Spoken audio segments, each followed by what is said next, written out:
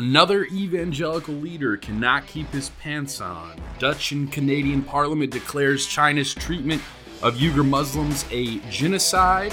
Malcom X's family pushes for his murder case to be opened. And GameStop Short Squeeze Part 2. Welcome to the Pastor Matt Show.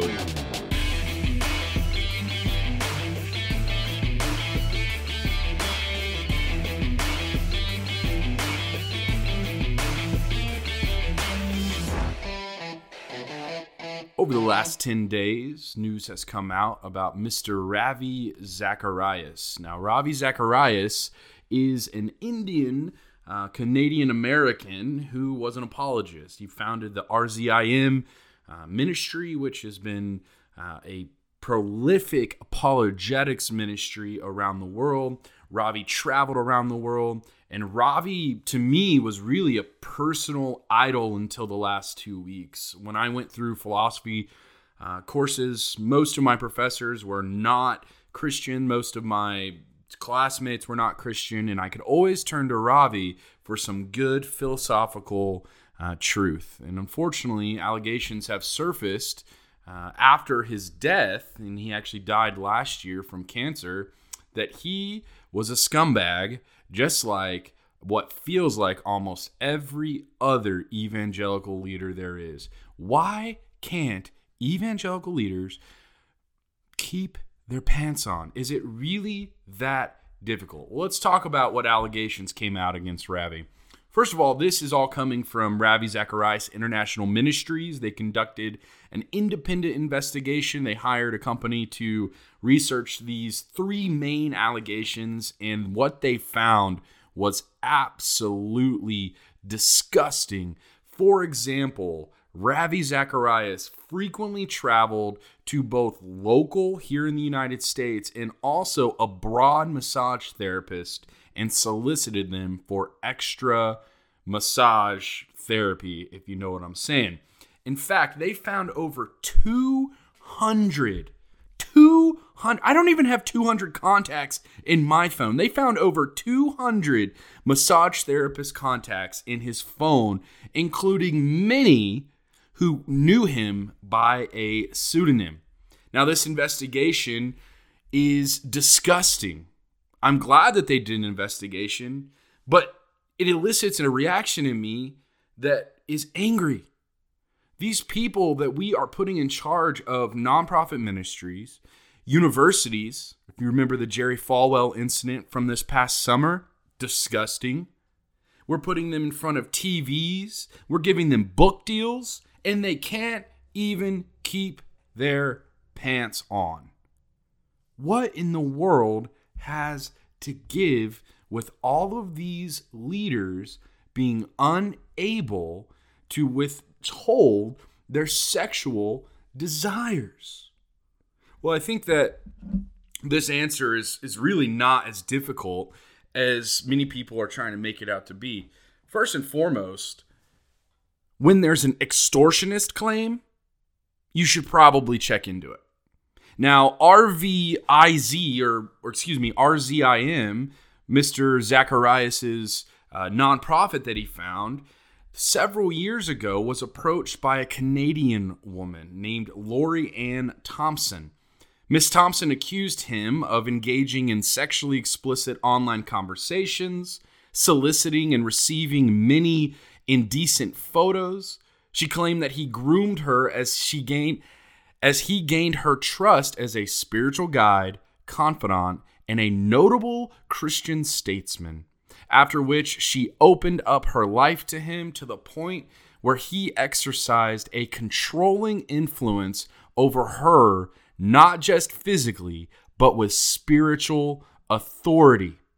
Now, the organization was notified on April 27th, 2017. Ms. Thompson and her lawyers sent Ravi Zacharias a letter demanding $5 million in exchange for a release of claims against him and the ministry. Now, what happened in response to this? Well, in response to this, Mr. Zacharias sued the Thompsons in federal court for extortion under the Federal Racketeer Influenced and Corrupt Organization Statute, which is the RICO statute, on July 31st, 2017. The Thompsons and Mr. Zacharias mediated and confidentially resolved their disputes in late fall 2017. Now, this resolution reportedly included a non-disclosure agreement. RZIM management informed us in this investigative report that they were told about Mrs. Thompson's allegation, and this is why they did not research it. 3 reasons. 1, Mrs. Thompson's allegations were not investigated because of the non-disclosure agreement.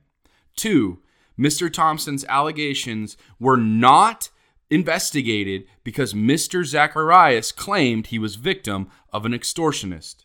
And 3, Mr. Zacharias' response to the Thompson allegations, including explanations of his emails with Miss Thompson that had surfaced on the internet, were ignored.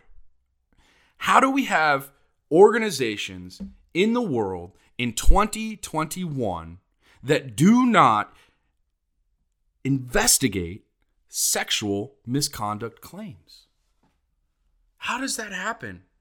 And how, as Christians, are we supposed to trust those who are put in leadership positions when they can't even trust themselves? I think of Bill Hybels. Bill Hybels was the founder of Willow Creek Church in Chicago suburbs. Now, Willow Creek is no small church. It's a church that's expanded exponentially. If you're from this area, you've probably heard of Willow Creek. If you're from the Chicago area, you've definitely heard of Willow Creek. Now, Mr. Hybels was set to retire, and 6 months before he retired, allegations surfaced about him again soliciting inappropriate massages and sexual misconduct, to the point where Bill Hybels went out on a boat with a coworker on Lake Michigan by themselves. Look, I love my church. I love the people on my church. But there ain't nobody I'm going to be on a boat with that ain't my wife. That's just common sense.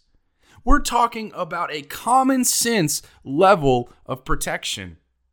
I used to my dad would try and strike fear in me when he knew I was going to be a pastor. My dad's been in the church his whole life, and he's seen this happen on the local level twice. And he tells me of 2 times. One time it was an elder, and one time it was a pastor. And he talked about how he would speak to these people after the fact and how they would be in insurance or they'd be doing something else that wasn't Christian ministry.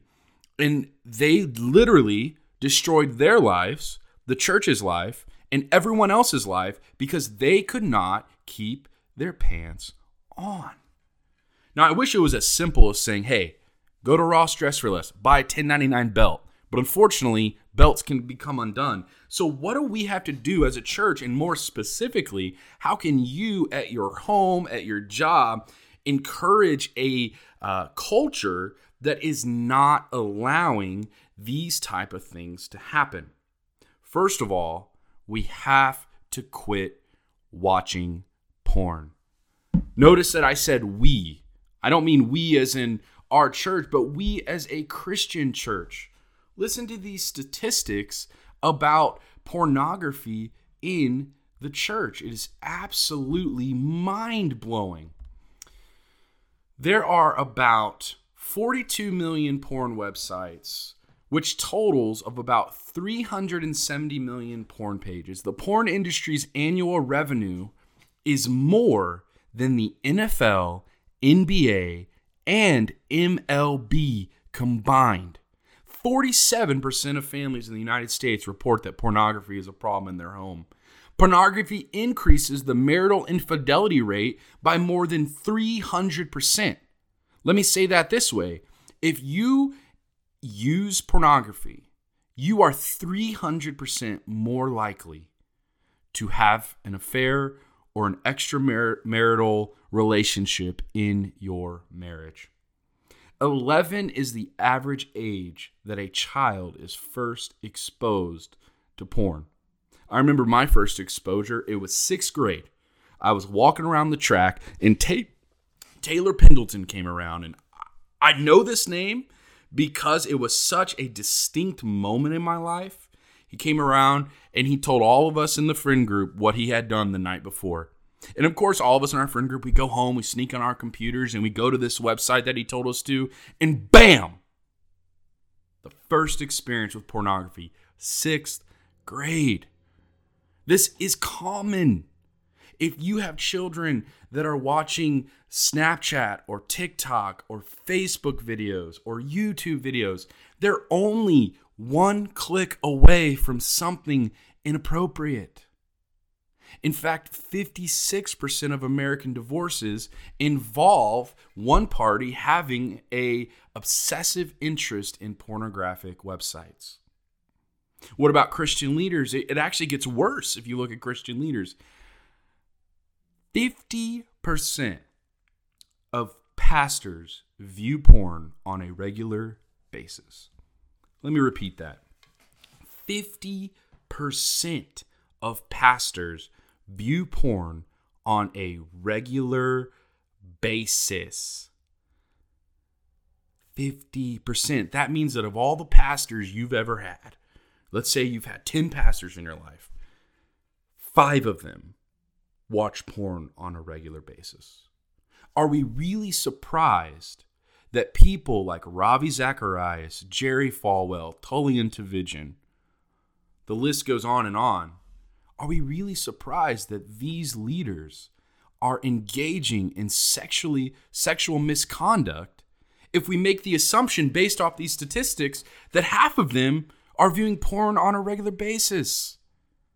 This isn't what we were supposed to be as Christians, but unfortunately, we don't talk about it. 57% of pastors say that porn addiction is the most damaging issue in their congregation, and 69% of those pastors say that porn has adversely impacted the church. 7 out of 10 pastors believe that pornography has adversely impacted the church. And here's the statistics that is the most mind-blowing. Only 7% of pastors say their church has a program to help people struggling with pornography. 7%. This is, in my opinion, the greatest pandemic facing the church today. While COVID-19 has not been a positive experience for the church, I can tell you that more than 50% of people who regularly attended church are coming back to church. But those 50% of pastors, how much more porn are they watching after COVID? What about these new applications? OnlyFans?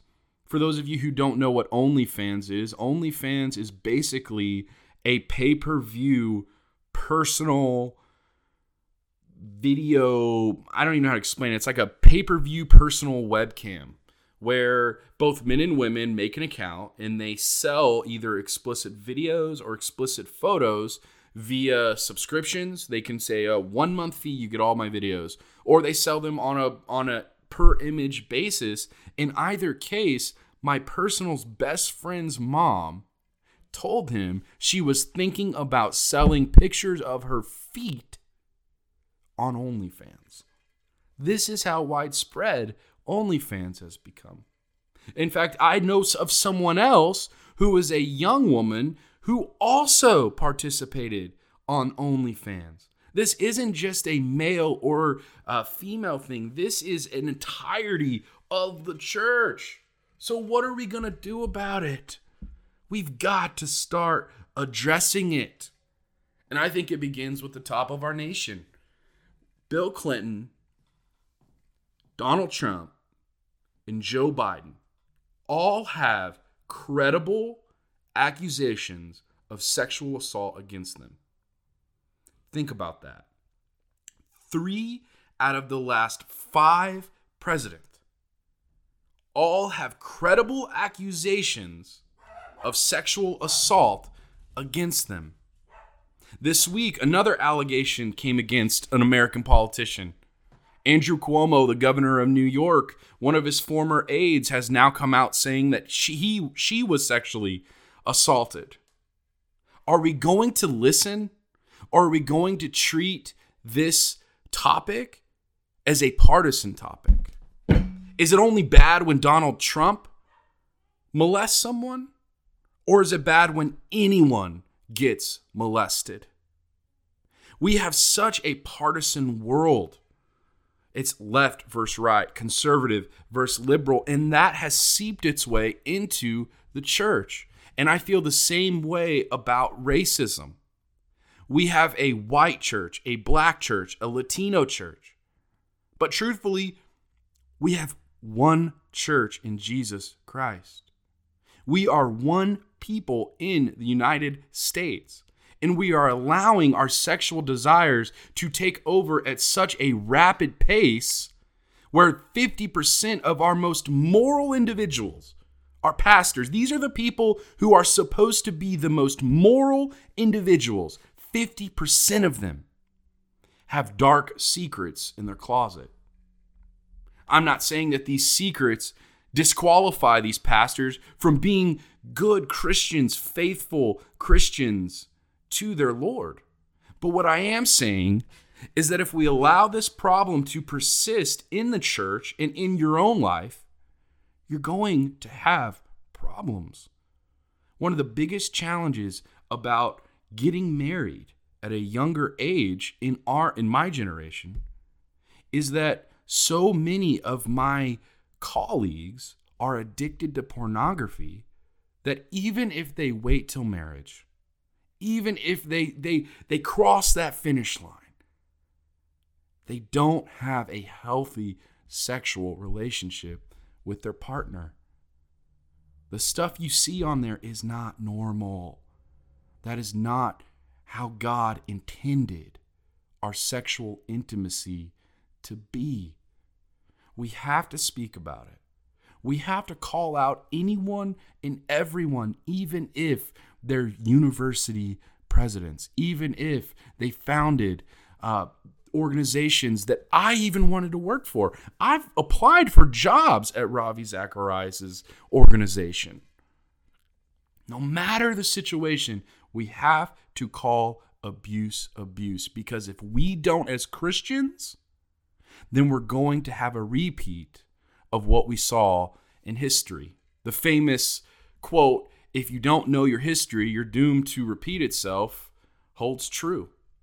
In fact, just this week, Canada and Dutch Parliament signed basically motions. They were non-binding motions, meaning these weren't laws, but it was basically them making a formal statement that what is happening to the Uyghur Muslim minority in China amounts to genocide. Genocide. Now, the Dutch Parliament, this is the first move by a European country, and I hope that more countries make this move. But I never thought we would see genocide in the news so flippantly. World War II was, in my opinion, the ugliest stain on the 20th century. Now, there were some ugly stains. You had Vietnam. You had, the Watergate scandal. You had World War I, the Spanish flu. You had all sorts of things happen in the 20th century. But nothing amounts to the killing of the mass systematic killing of Jews in World War II Nazi Germany. If you research deeper about how Nazi Germany got to that point, you're going to see that the church played a massive role in allowing the Nazis to commit their genocide, both Catholics and Protestant. The German church at the time was divided, was mainly Protestant, and it was the German Evangelical church that held this majority role. And within this church, there was literally a split of pastors who were pro-Nazi and anti-Nazi. The most famous that we know is Dietrich Bonhoeffer. Dietrich Bonhoeffer was outspoken vehemently against the Nazi regime. He paid for it with his life. But for all the pastors who weren't against the Nazi regime, how are they going to answer to God for that? How do you answer to God for not speaking up when an entire people group is being wiped from the face of the earth? I don't know. The Catholic Church has some even deeper questions to answer, in my opinion. Did you know the Vatican was the first state to officially recognize the leadership of Adolf Hitler? On July 20th, 1933, they signed a concordat between the Vatican and the German Reich. This concordat was the first formal acknowledgement of the Nazi leadership in Germany. Now, you may say to me, well, in 1933, we didn't know what they were going to do. I disagree. Why do I disagree? Because Mein Kampf was published in 1925.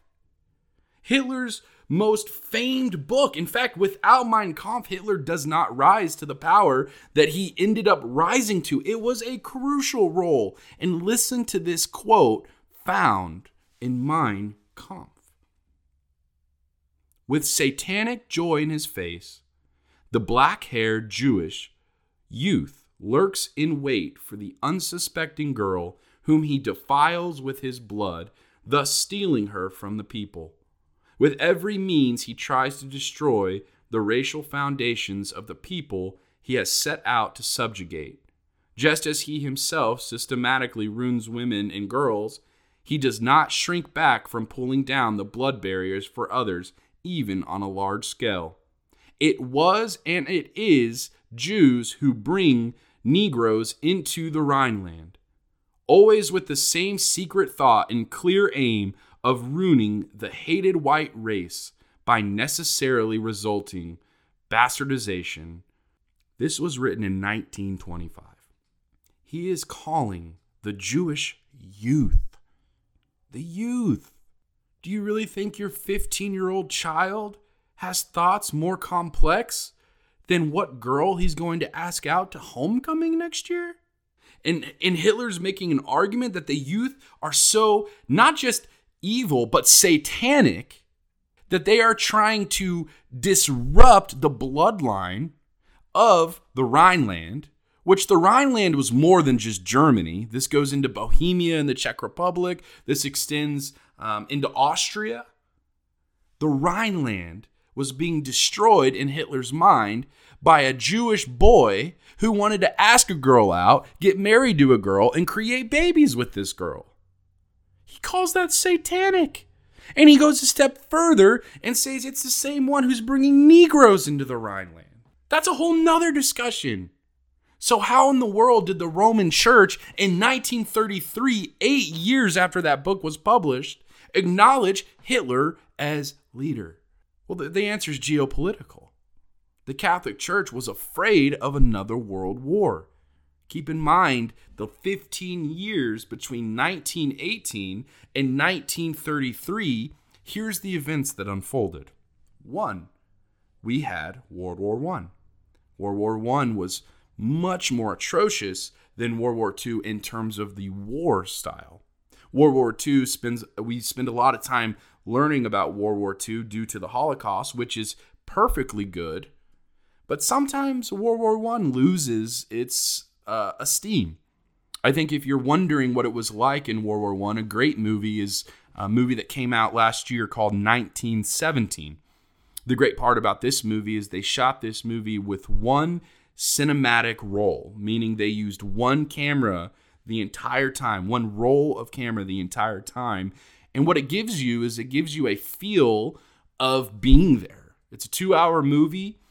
It's a great movie, but be prepared to be shocked. The trench warfare of World War I was the scariest place I could ever imagine being. Following up World War I was the Spanish flu. Did you know that millions of people died in the Spanish flu? In fact, so many people died in the Spanish flu that some historians attribute the Spanish flu as being the main reason why World War I came to an end. The Spanish flu infected around 500 million people and killed somewhere in between 25 and 39 million people. The entire state of Illinois dead in an instant. We follow up the Spanish flu with a period, at least in American history, of prosperity and wealth. The common man was gaining wealth. The common man was able to invest. And then you have Black Tuesday, the Great Depression. The world felt the grip of debt. They could not pay on their debt. The economy tanked. Banks at the time were very much blamed for this. And in Germany, most of the banks, or a majority of the big banks, were owned by Jews. And so Hitler was using the Jews as a scapegoat to blame for the devastation of World War I, the Spanish flu, the Treaty of Versailles, which absolutely demolished the German military influence at the time. And so the Vatican, in the name of peace, signed the Concordat with the Nazis. So what does this have to do with the Uyghur Muslims? Will we allow this to happen? We know what's happening with the Uyghur Muslims. We don't have to question what's happening like they did in the 30s because we have the internet. We have massive amounts of information. And in my research, this is what I found. The Uyghurs are a Turkic ethnic group originating from Central and Eastern Asia. They are recognized as being native to the region of China they are from, but the Chinese government only recognizes them as a regional minority. In other words, outside of their region, they hold no value in the eyes of the Chinese government. There's an estimated 80% of Uyghurs that still live in this basin or region that they began. There's an estimated about 13.5 Uyghur Muslims in the world today. Now, why are they being targeted? The Chinese government maintains its actions are justifiable as responses to a threat of extremism and terrorism. China's treatment of the Uyghurs have been condemned by the U.S. Former Secretary of State Mike Pompeo took aim to China over its policies and even used the phrase crimes against humanity. Pompeo said in a statement, "After careful examination of the available facts, I have determined that since at least March 2017, China, under the direct and control of the Chinese Communist Party, has committed crimes against humanity against the predominantly Muslim Uyghurs and other members of ethnic and religious minority groups." The Dutch government says the same thing. The Canadian government says the same thing. In 2018, a British broadcasting channel news report showed satellite imagery and claimed that hundreds of thousands of Uyghurs were in internment camps. In 2019, a New York Times article reported that human rights groups and Uyghur activists said that the Chinese government was using technology from U.S. companies and researchers to collect DNA from Uyghurs and were building up a DNA database to be able to track them down. Did you hear that? Thousands were interned in camps. Gives me chills to my bones to think that there's anyone in this world that is forced to live in a camp because their faith is a certain way. Now, I realize that certain extremist groups such as ISIS or M13 has ideology that promotes violence, but the ideology of the Uyghur Muslims is peaceful. They've lived in the region for hundreds of years. In fact, before this, have you even ever heard of them? Yet they're being thrown in camps. Those who have escaped report claims of sterilization of women. Those who escape report claims of separating children from parents. Yet we aren't talking about it. In fact, the Sun Sentinel out of Florida had an article written just 2 days ago entitled, "In Britain, Jews are leading the fight against oppression of China's Uyghur Muslims." The Jews are leading the fight against the Uyghur Muslims. Is the church really going to sit this one out? Are we really going to allow this type of behavior to go uncondemned? I realize that churches in America can't just fly over there and rescue them. I realize the United States government cannot send 200,000 troops over there to free them. I realize there are limitations and boundaries to what you and I can do. But there's no boundaries to you here in the United States. We must promote the freedom of the Uyghur Muslims if we do not want a repeat of World War II. It is absolutely essential. In other news this week, Malcom X's family has released a letter from a former NYPD officer that reveals that there is an NYPD and FBI link between the assassination attempt on Malcom X and those organizations. Now, family members of Malcom X revealed this letter via a news conference this week, and the letter was written by a now deceased officer named Raymond A. Wood. The family stated that Wood had been compelled by his supervisors at the New York Police Department to coax 2 members of Malcom X's security team into committing crimes, which ultimately led to their arrest just a few days before the assassination. Wood maintained that the arrests were part of a conspiracy by the NYPD and FBI to murder Malcom X, who had become disenchanted with the Nation of Islam and left the black separatist group to create his own organization, the Muslim Mosque. This is a quote from the letter that Wood wrote. "I was a black New York City undercover police officer between May of 64 and May of 71. I participated in actions that in hindsight were deplorable and detrimental to my own black people. Under the direction of my handlers, I was told to encourage leaders and members of the civil rights group to commit felonious acts."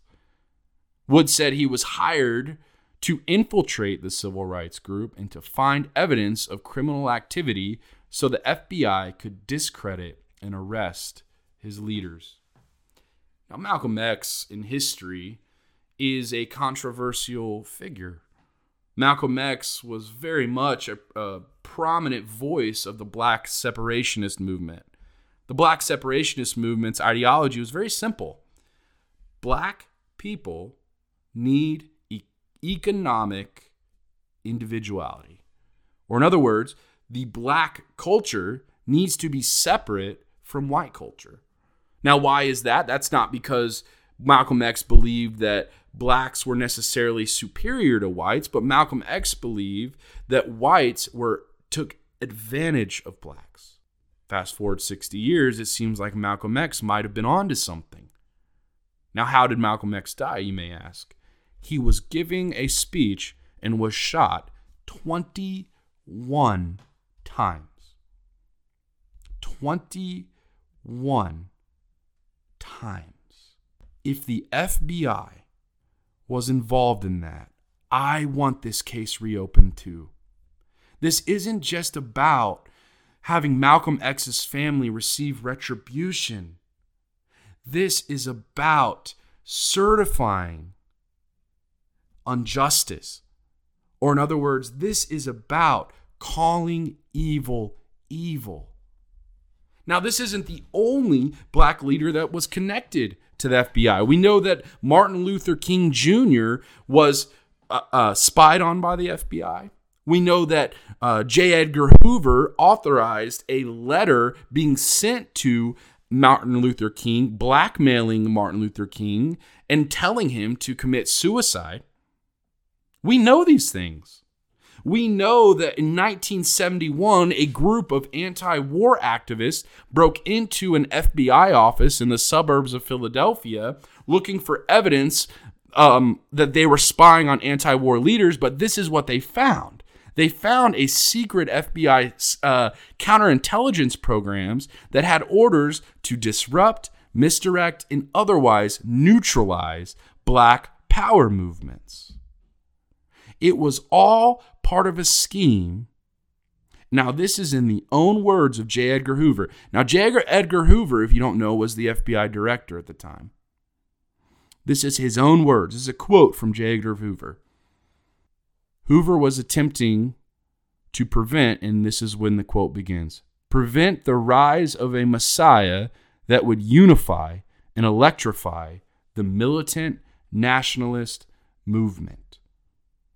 To the FBI, Malcolm X, Martin Luther King Jr., and even Fred Hampton. Most people don't talk about Fred Hampton because he wasn't alive long enough to become famous. But in Chicago, Fred Hampton was a rising star, a part of the Black Panther Party, who was killed, who was murdered. And we know that in this raid that murdered him, FBI officers were present. Am I saying that the FBI is corrupt? No, I'm not going there. I have no desire to go there. But what I am saying is that in a world where we spend so much time talking about racial reconciliation, in a world where we are destroying the statues of Abraham Lincoln, Ulysses S. Grant, and people like Robert E. Lee, who I believe there should not be a statue for Robert E. Lee. If you supported the Confederate rebel army, an army that was so greedy, because keep in mind, the Confederates were not fighting necessarily because they hated the blacks. It was an economic hate. They wanted the power that came from controlling labor for free. If you gave me 100 people of free labor, that's like handing someone $1 million. And this wasn't just 100. This was tens and hundreds of thousands of people. That's what they were fighting for. There should not be a statue of Robert E. Lee. But as we focus on the statues, let us also acknowledge that the U.S. government was involved in destroying these Black Power movements. I would love to have seen how Malcolm X promoted the economic and spiritual growth of the black community. I hope that you would have liked to see that too. I do not believe that Malcolm X deserved to die. I do not believe that Martin Luther King deserved to die. I do not believe that Fred Hampton deserved to die. But why aren't we talking about something that is in the news this week that is so brutally and obviously unjust? This is not right. This week we saw a round 2 of GME's short squeeze. GME is the ticker symbol for GameStop. And I've been following the GameStop. In fact, my future brother-in-law made $100,000 on the first short squeeze of GameStop, which, by the way, I haven't talked to him, but next time I see him, I'm walking up to him and I'm going to give him a hug. I'm going to say, hey, you have courage. I cannot. So he was on Reddit. He sees that basically what they're trying to do is squeeze out the short sellers that were in the market. He puts 10 grand on it, and within an instant, he has 100,000. I would never do that. I would never put 10 grand on such a risky situation. So kudos to him. But today, we're seeing the same thing. We're seeing round 2 of this. In fact, on Wednesday, the market closes at 4 p.m., and there's a 30-minute post-market window where you can still get trades in. And in this 30-minute post-market window, GameStop rose by over 100%. Now, of course, why is this, you may ask? Well, it's the end of February. When you short sell a stock, usually those come around at the end of the month. We see a similar thing happening with AMC today on Friday. Now, these individuals who were short selling the GameStop stock were also battling the system. Now, those agencies, those hedge funds that were short selling yesterday began selling GME stocks to each other to falsify or to artificially lower the price of GameStop. There are 77 million shares of GameStop in the market today. 200 million shares were transacted Thursday afternoon. The market, the government, world affairs, and Christian leaders, all of them expose the same exact thing. We as humans are naturally selfish. So if I were to summarize this news from this week, don't be selfish. Don't try and cheat the system because you made a mistake on short selling. Don't try and hide the fact that the FBI was clearly involved in killing black leaders because you want us to think the FBI is good and just. Don't ignore the fact that the Uyghur Muslim group is facing a potential genocide just because we like to have our cheap Chinese goods. Don't go to a church just because the leader is charismatic. Go to a church where you're confident that pastor has self-control. Go to a church where you're confident that when you lose self-control, that you have people to talk to about it. It's really not that complicated. That's it for the Pastor Matt Show on this Friday, February 26th. I'll be back next week with some more news from the week, and let's pray that the news isn't as selfish next week. Adios, and have a great week.